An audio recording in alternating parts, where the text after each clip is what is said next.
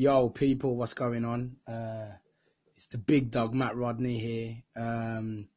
Just going to open some bit of dialogue regarding trying to raise a daughter while the opposing parent, as in the mother, opposes everything that you do. How impossible is trying to raise a child when you've got opposition from the actual mother? It's crazy. So over the next few months, I'm going to be delivering this podcast, to do with some of my trials and tribulations of how I'm dealing with what can essentially be known as evil. Because, as you know, in life, there's good and bad. So if I'm a good person and I do everything for my daughter, then you can expect that in the world somewhere there's that opposing evil.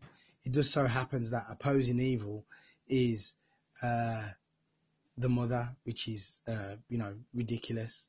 But those are the cards that I've been dealt. So let's see how we can get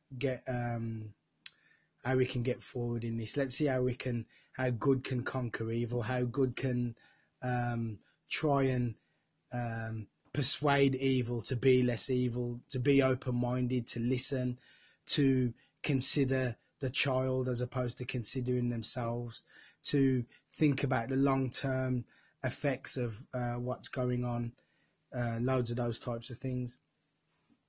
And hopefully we can get to a positive conclusion. So let's see. This is going to be an interesting journey. We're already 12 years down that journey, and so let's see. Nice one, brilliant, thanks. Yo, what are you saying, people? It's the big dog, Pitbull, Matt Rodney. What's going on? So we're just talking today a bit about Roma, Liverpool last night. I thought Liverpool was superb the way they came out and just literally just attended to the business, just took them on and just went for the jugular. It's a shame that they couldn't close the game out. Shame that they had to concede two, but that's what always happens. These Italian teams are very clever at making sure that they get something. What I would hate is for Liverpool to have to go to the Stadio dell'Olimpico, play Roma there, and Roma go 1 or 2-0 up. Because if they do, then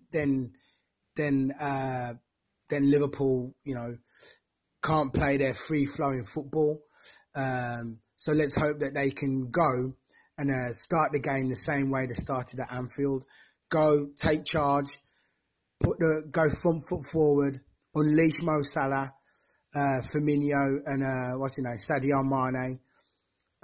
To be honest, the unsung heroes were Milner and Henderson. Absolute engines in midfield, absolute running the show, pressing, winning the ball, getting the ball forward.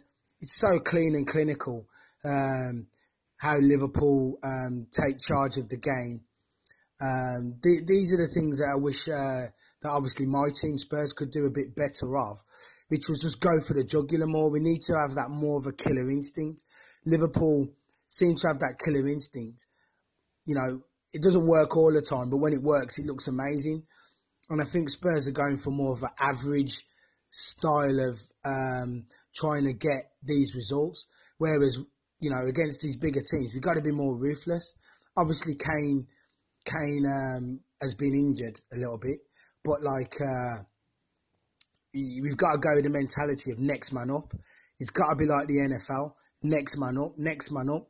If something happens to Brady, there's another quarterback. You've got to have the next man up. So these are just my positive wishes to Liverpool. I hope the guy who's in critical condition comes through. No football fan deserves to be injured going to football. So let's hope that guy pulls through. Big love to all my Liverpool boys, my Liverpool brothers, and let's hope you go to Italy and do it. But this is only worth doing if you can go to the final and do the final. I'm not interested in being no lucky loser. So make sure if this is what you're going to do, you go there and win.